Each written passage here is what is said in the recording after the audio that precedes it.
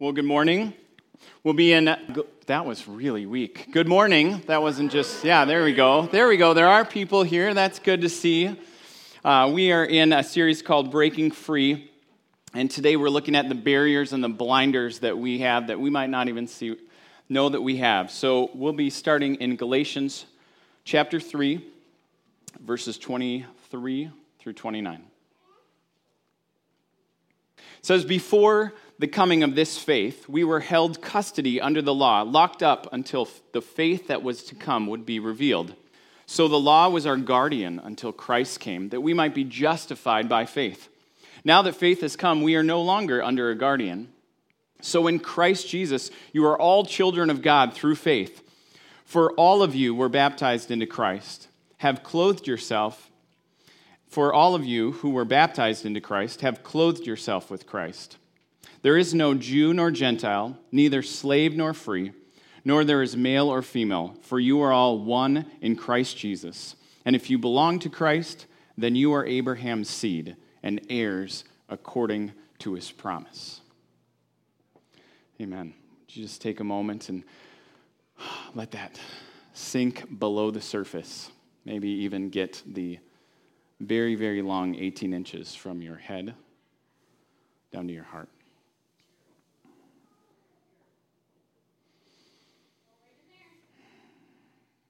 Father, would you take this word that is not just a book, but is living and active, and would you use it to change our lives, to let us hear you and see you more clearly, to speak to us about where we are seeing correctly and where we are needing correction. Help us to see you rightly and hear what you want us to hear today. In your name, amen. Well, I don't know if you've been following the very late and great music and artist icon Prince, but the absence of his last will and testament has really helped put a spotlight on what it means to be family. Maybe you know that several of his family have come forward claiming to be family. Some of those people haven't seen him in years. Some of those people who have seen him really haven't had close and personal encounters with him. And then there is at least one who said that, Prince called me his brother. And so even though we didn't share the same DNA, even though we don't have a legal adoption status, I should still be considered family. And so, my daughters should be part of that. Now, Prince's presumptive heirs, they're not so willing to share this status of family. But what do you think it would mean for his girls, this Dwayne, for his girls to be in Prince's family? Like, why would they be? Well, no, let's not interpret. Let's not assume. What would it mean if they became family? Financial security. Yeah, like 100 to 300 million is his estate, somewhere in there, plus all the things they don't know. Status. Money, status. Sure, popularity. Is it safe to say that their entire lives would be different? Now, how much more if we understood what it meant to be in God's family? I mean, Prince, after all, is only worth, 100 million, 300 million. His musical legacy has only lasted for generations and will probably continue to last. So how much more if we understood what it meant to be in God's family? I really, truly believe that there is nothing more beautiful than a family that gets it right. But I also know there's nothing more painful than a family that gets it wrong. And I hear story after story of families at their worst. And Jesus actually wants us to break free of this definition of family.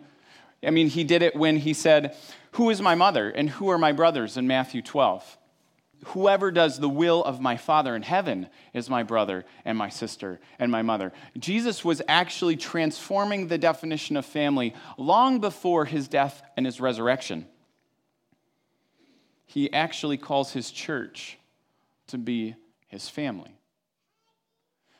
So maybe there's nothing more beautiful than God's church at their best. And maybe there's nothing more painful than God's church at its worst. So we're going to spend a few minutes thinking about that idea of what it means to be God's family. Because I believe this passage of Galatians is actually calling us to transform our thinking about this way we do family. And if we could get a little bit closer to God's beautiful family, the way that He, I think, calls and intends us to be, we would start to see the transformation that these two girls of Prince's brother want in their lives in a whole much bigger way. So in Galatians it says, "So in Christ Jesus you are all children of God." I think the thing that the Spirit of God is trying to get across to us to consider and maybe accept is the fact that we're all God's kids. It might sound simple. You might have even heard the phrase before, "Oh, isn't it great that we're all God's children?" I actually don't know if that's fully true. I think the essence of it is, yes, we're all created in the image of God.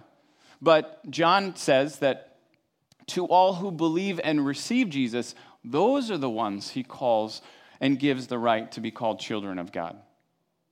And John continues later in his life in 1 John 3, he says, "See what great love the Father has lavished upon us that we should be called children of God." It's this idea that when we accept God's love for us, that's actually when we have the standing of children. We're not just all God's children because we're all humans. We're all humans because we're all created in the image of God. God loves everyone, but not everyone knows that they are God's children. See, to be God's children would mean to accept the name that He's given us. It would be to accept the home that He's given us. It would be to accept the way that God sees family as the way that we see family. Not the other way around. So many of us put on God what came from our families or the families around us. So if our mother or father was harsh, then we think that God is harsh.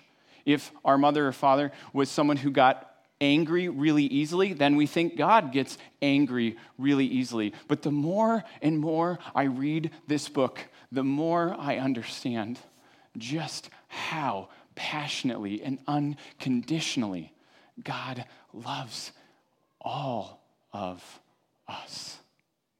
I mean, it was in this moment after God had rescued these people called the Hebrews out of Egypt.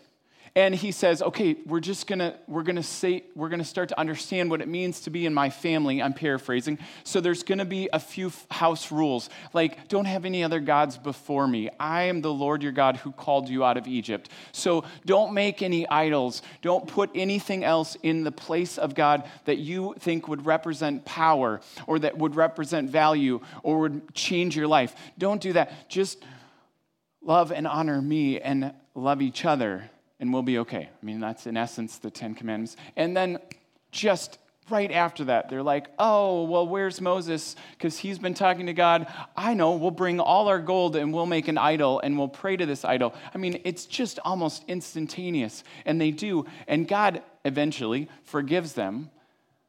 In that moment is when Moses is like, this is so hard, God. Can I just have a glimpse of the favor? If I have any favor in your mind, God, can I just have a glimpse? And when he does, he is completely blown away.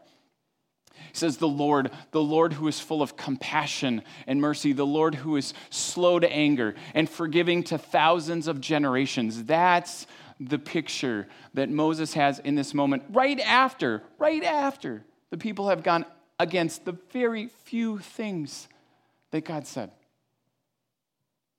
If we just understood a little bit. So one of the ways that I've asked God to help me understand this is by observing people. I'm a people watcher. I'm not a stalker, but I am a people watcher. And And honestly, when I see parents of toddlers, gosh, I smile and pray for you.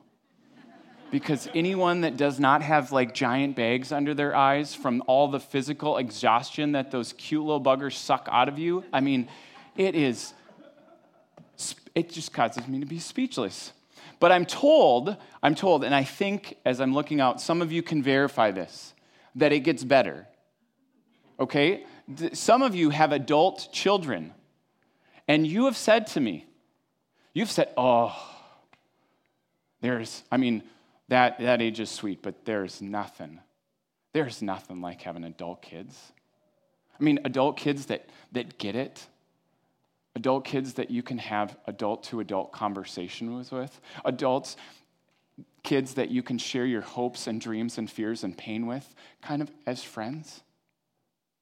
Where you can see them making good choices and giving good to others. I mean, it's one thing on Mother's Day to think about if you have the privilege or burden of having children. I mean that, to see them do well when they're young. But it's a completely different thing to see those kids grown, doing well for others, doing good for others. So that picture of the toddler who, outside of sticking the raisin box in the cassette player or of a really old vehicle or shiny things in the toilet, outside of that, there's not much that they can really do wrong, because you think about all the steps they're taking, literally and figuratively, in their development, and you just have joy over those things, the simple things. That's part of the picture that God has for you. The joy in the simple things. Like, there's a phrase that says, God doesn't have any grandkids, meaning you have to accept him as your father. And I get that, but I think, no, God must have the feeling of grandkids. Because as a parent, you treat kids different than you do as a grandparent. Can I get some head nods from the grandparents? Yes? Okay, and a chuckle I see and a smile, right? That's the kind of multifaceted love that God has. Like, not only does he love us as his kids, but he loves us as his grandkids. If maybe God would have pictures of us on his refrigerator, the drawings that we've made where we went way outside the lines. There's nothing that we can do to make God love us more. There's nothing we can do to make God love us less. God loves us unconditionally. And we have to see, if we want to be God's beautiful family, we've got to see that you are all God's children. You are all the children of God. It doesn't mean God's going to take care of you, like spoon feed you or clean up after you. He sees you as a responsible, grown son or daughter, someone he can laugh with and cry with and be with, give responsibility to, say, well done. He's someone that probably does have a picture up and had that measuring stick and the little tick marks on the wall of watching you grow, but not just physically, emotionally, mentally, spiritually. And he loves you.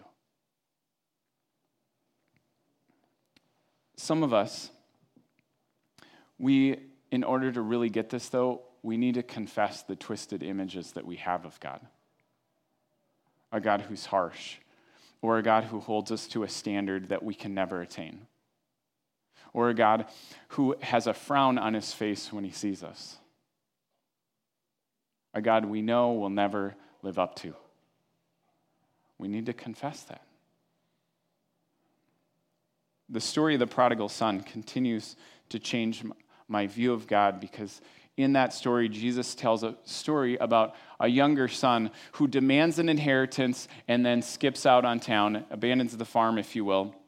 And he could have been gone months, he could have been gone weeks, but it finally happens that he becomes so desperate and destitute that he says, if I could just return home as a hired servant, life would be better. And so while he's a long way off, he goes home. And And there, as a speck becomes a dot, becomes a blob, becomes a man, his dad is looking on the horizon. And when he sees him, he runs, the text says, and he embraces him and he kisses him. Jewish men do not run. Jewish men do not kiss. But parents who unconditionally love their children, they run to them and they kiss them no matter what they've done and how far they've been away. And if your human parents have not done that, know that Jesus does that God does that for us. We're all God's children.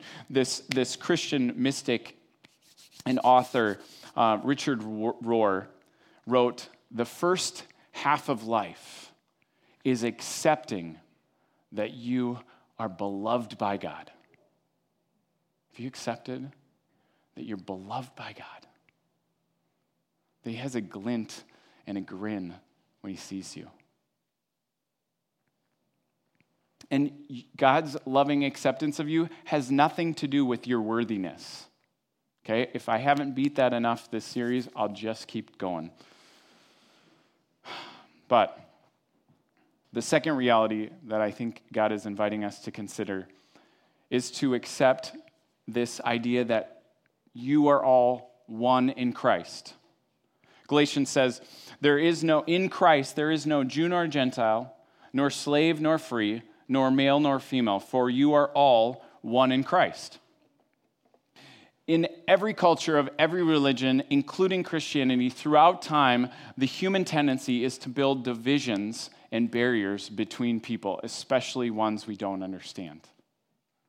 We see it all throughout the Bible. Yet we also see throughout the Bible God calling a man named Abraham, or Abram, way early in the story, Genesis 12. And he calls him to leave his father and his father's family, bring his wife, go across a desert, a wilderness, if you will, and go to this land called the Promised Land.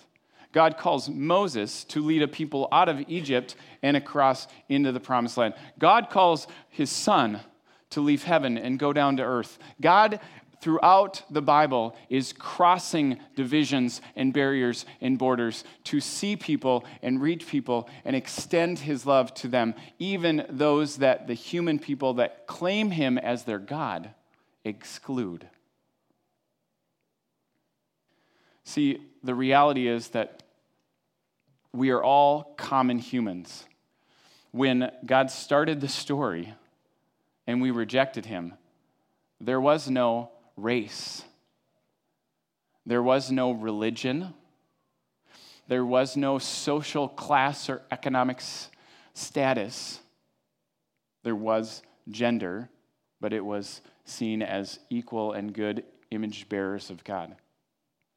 And from that moment in the story on, it's been a mess, to say the least. But Paul chose these categories, the writer of this letter chose these categories because they continue to embattle us, they continue to divide us to this day. And they were dividing the church at this time. The first one was race, Jew nor Gentile. There's a story that you might know that Gandhi is considered the father of India, or modern-day India. His birthday was declared a national holiday in the country.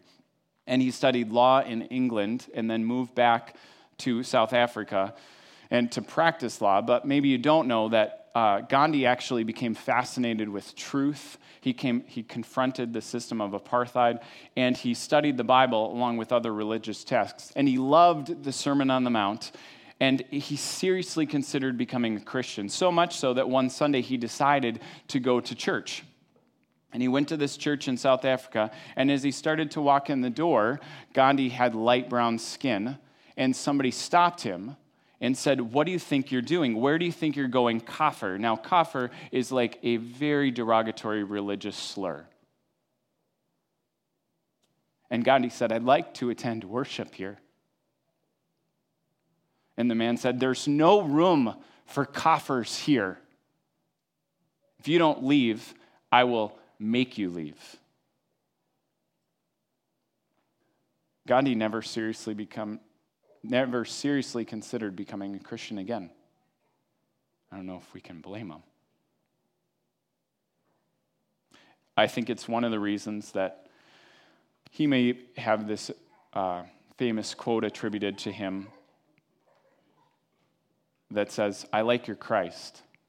I do not like your Christians." Your Christians are so unlike your Christ. See, the reality is that I'm asking us to consider what it means to say, you are all beloved of God, which doesn't just mean that we accept that we are beloved by God. It actually means that we have to extend that to everyone else. See, the full quote from Richard Rohr is the first half of life is to accept that I am beloved by God. The second half is to realize everyone else is too. And we've got to confront the divisions in our day and the divisions in our heart. There is no Jew nor Gentile. I wonder what India would have been like today if the church had responded like God's beautiful family. Which, as I read the scripture, is there's always room for one more. Come on in. Oh, you got some problems? So do we. Come on in. There is no racial division.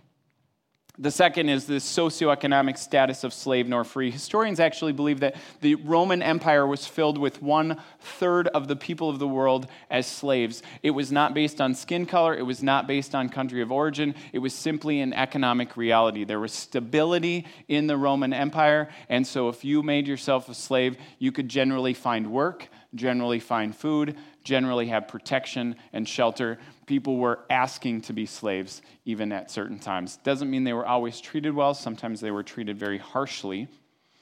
But the Roman Empire was set up that none of these people that were slaves would interact with the people that were free. They had a class system, if you will. And the only place where they came together was after the resurrection. In the Church of Jesus, a slave and a free would worship side by side. You can go to this book called Philemon in the New Testament. It is a letter written to a slave owner to receive back his slave who ran away, who'd become a Christian, to receive him back, but also to treat him as his Christian brother. It's a phenomenal letter. It challenges how we view the status of our day.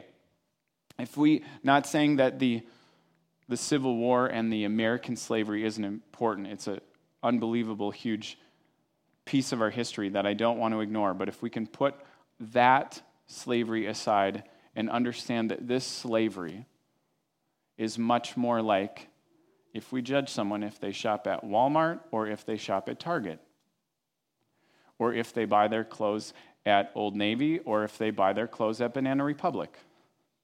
If they bank here or if they bank here. If they have a 6-figure income or if they are currently unemployed. See, we are all one in Christ.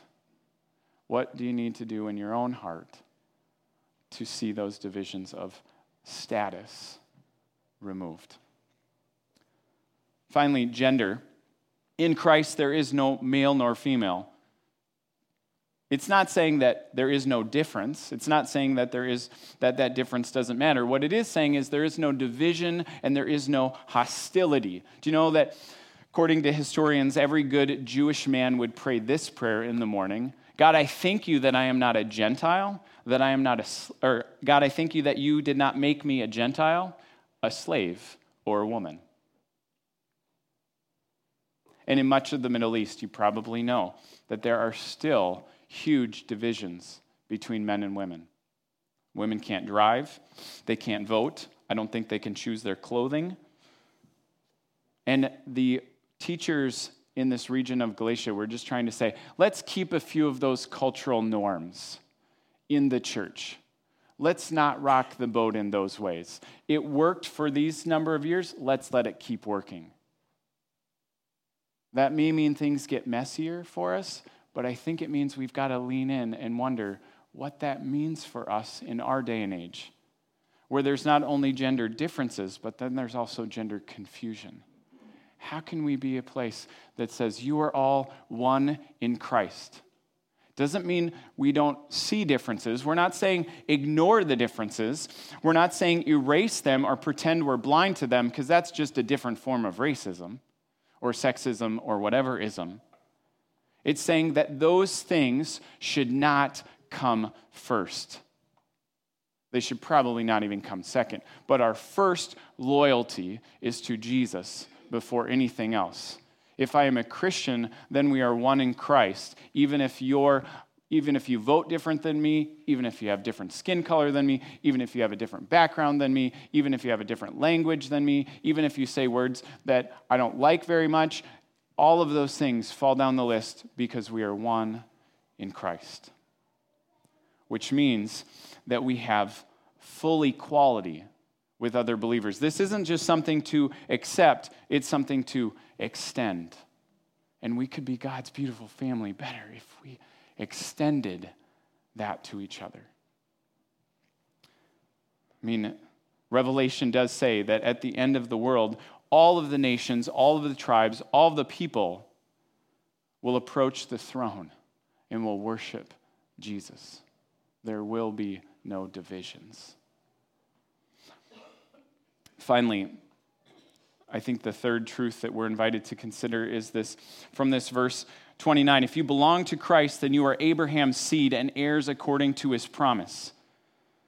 If we are Abraham's seed, then Abraham's promise is our promise. Abraham was blessed to be a blessing. You are all blessed to be a blessing. It means that just as something comes into my life, I share it with someone else. It means this reality that I am beloved by God means that I extend the reality that you are too. And the story throughout so much of the Bible is they loved to be blessed by God, but they didn't exactly love to bless others. They like to say, God, keep blessing us. No, we don't want to go out to that person. No, we don't want to help that other country. No, we don't want to see that work happen. We might run out of funds. We might run out of soldiers. We might run out of 2,000 or 4,000 years old, and it's still the same things that we're saying today. See, the reason why I think God calls us blessed to be a blessing is because there are still so many divisions. There are still so many hurts. Some of them are just in our own homes. They're miscommunications. They're missed opportunities. They're broken promises. They're broken dreams. And yet, this God is a God of restoration. This God is a God of forgiveness. This God is a God of second chances and third chances and fourth chances. This is the God who looks out on the horizon to see if his kids will come home and welcomes that back in. And when we get upset and want to take our party away like the older brother in the story of the prodigal, he comes out to us too and says, please join the party. There's room for one more. When we're blessed to be a blessing, the church is at its best. And how this could look in your life might look a little bit like a guy named Fred Rogers. I don't know how many of you remember Mr. Rogers' Neighborhood. Anyone? If you're under 35, it might be a little harder. But yes, okay, thank you guys. Good.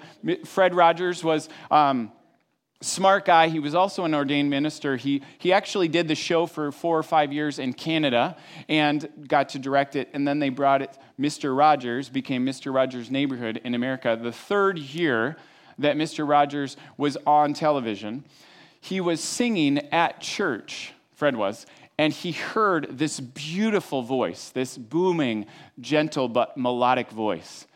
And he walked over to this guy named Francois Clemens. And he said, Francois, I got this idea. You should be a police officer in my show, in Mr. Rogers' Neighborhood. Now, Francois was like, whoa. No, see, because Francois was African American. He grew up in the ghetto, and he remembers having policemen sick dogs on him in 1965 and 66 and 67 and 68. So when Fred came up to him in 69 and said, come and be on my show. He's got all these memories of the dogs getting sick, the hoses on people, the police brutality. Did I mention it's 1969 in the story, not 2016 or 17? He's like, I don't know if I can be a police officer. Fred was like, no, I think this could be really good. You could be a friendly neighborhood police officer. Your voice is so gentle, it's so melodic. I think you should consider this. Well, the other part of the story is that Fred was taking a giant risk. There was not one African American that had a recurring role on a kids program in 1969. And he was inviting Francois to take that role, which he did. For 25 years, Officer Clemens was on Mr. Rogers' Neighborhood. And the reason I get a little emotional about it is because StoryCorps did an interview with Francois, and he said, of all those shows, of all the ones I saw, and I was a part of, there's one that I can't forget. It was the one where it was a hot day, and Fred, Mr. Rogers, I still can't say that, he took his shoes and socks off, and he put his feet in a kiddie plastic pool. And he was just sitting there in a lawn chair, and he invited Officer Clemens to take his shoes off, put his feet in the pool with him. This is the first time on television in 1969 that there was black skin feet and white skin feet in a pool together, sharing communion, if you will, as friends. And they were friends. And then Fred, in his ever so Mr. Rogers way, I can't even remember the quote, but I've got so many of the shows still in my mind. On that day, at the end of the show, or after they got out of the tub, Fred dried Francois' feet first. And then he put his shoes on, and as he took off his sweater, and he said the little ditty, which was, "You make every day a special day by being you. And I like you just the way you are." Except this time, in particular, Francois noticed that Fred was looking right at him. He walked over after the show got done and said, "Fred, were you looking at me?" "No," he said, "Fred, were you talking to me?" And Fred smiled and said, "Francois, I've been talking to you for years. You just heard me today." That, friends, Francois' words to StoryCorps were, "That day changed my life. That day was special because what I heard was, I'm okay as a human being. I have validity as a human. God loves me, and I don't have to change. I don't have to change my behavior, but I don't have to change things I can't change." Because maybe some of you are sitting here today going, "I can't change some of the things in my life. You don't understand. I've never not done this behavior. This is just, it's like asking me to change the color of my skin. I can't do that." God isn't asking you to do it. He will change you by His Spirit, but not by your effort. Some people are like Francois. They're just not going to believe it till you invite them into the kiddie pool and you tell them that you are one of God's kids. You are all one in Christ. You are blessed to be a blessing. No matter who you are, no matter what you've done, the things that you think you can't contribute, God sees and goes, "Oh, we could have so much fun together."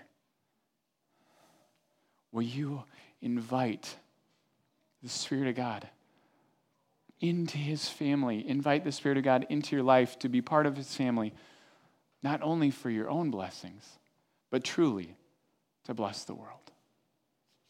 Will you pray with me? Father God, can we hear that you're a good, good Father? Can we hear, like Matthew prayed, that you are a good, good mother? That you are a perfect parent who, yes, sometimes will discipline us, but never out of spite, never out of anger. God, would we receive that in such a way that we would be transformed? More than $1 million inheritance, that we would live into our inheritance every day, that we would invite and see the rest of the world, the rest of the people in this room, the rest of the people in our lives as people who are beloved by you, who are one in you, and who are also blessed to be a blessing. God, let this change us. Let this day be marked as a day like Francois Clemens marked it.